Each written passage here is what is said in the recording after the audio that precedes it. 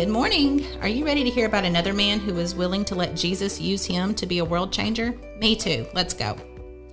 Eric Liddell was born in China where his parents were serving as missionaries.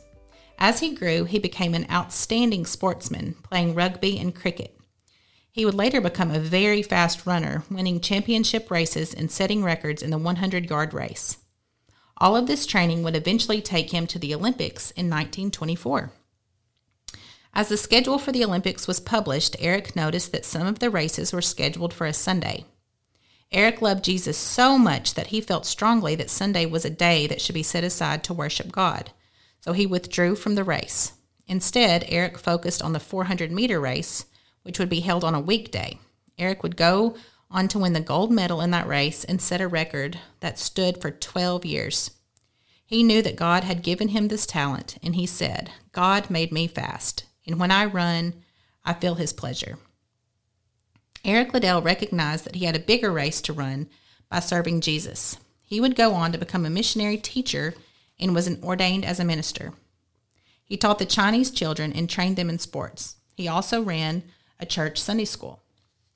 However, China would become more dangerous as the Japanese invaded China, and Eric was eventually imprisoned in a civilian camp.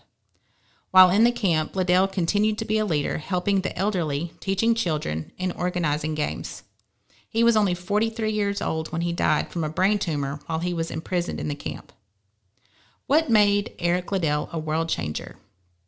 1, he recognized that his ability to excel in sports was a gift from God, so he wanted to honor God in it and through it. 2, he also knew that God had a bigger purpose in his life than just winning a gold medal in the Olympics. There were people that needed to hear about Jesus, and Eric wanted to tell them the good news. 3, even in prison and in difficult circumstances, Eric continued to allow God to use him to help and encourage people. A movie called Chariots of Fire was made in 1981 that portrayed the 1924 Olympics, and Eric Liddell's training and racing and his determination to honor Jesus in it all. Ask your parents to watch the movie with you and look for more ways that Eric Liddell was a world changer. See you here tomorrow.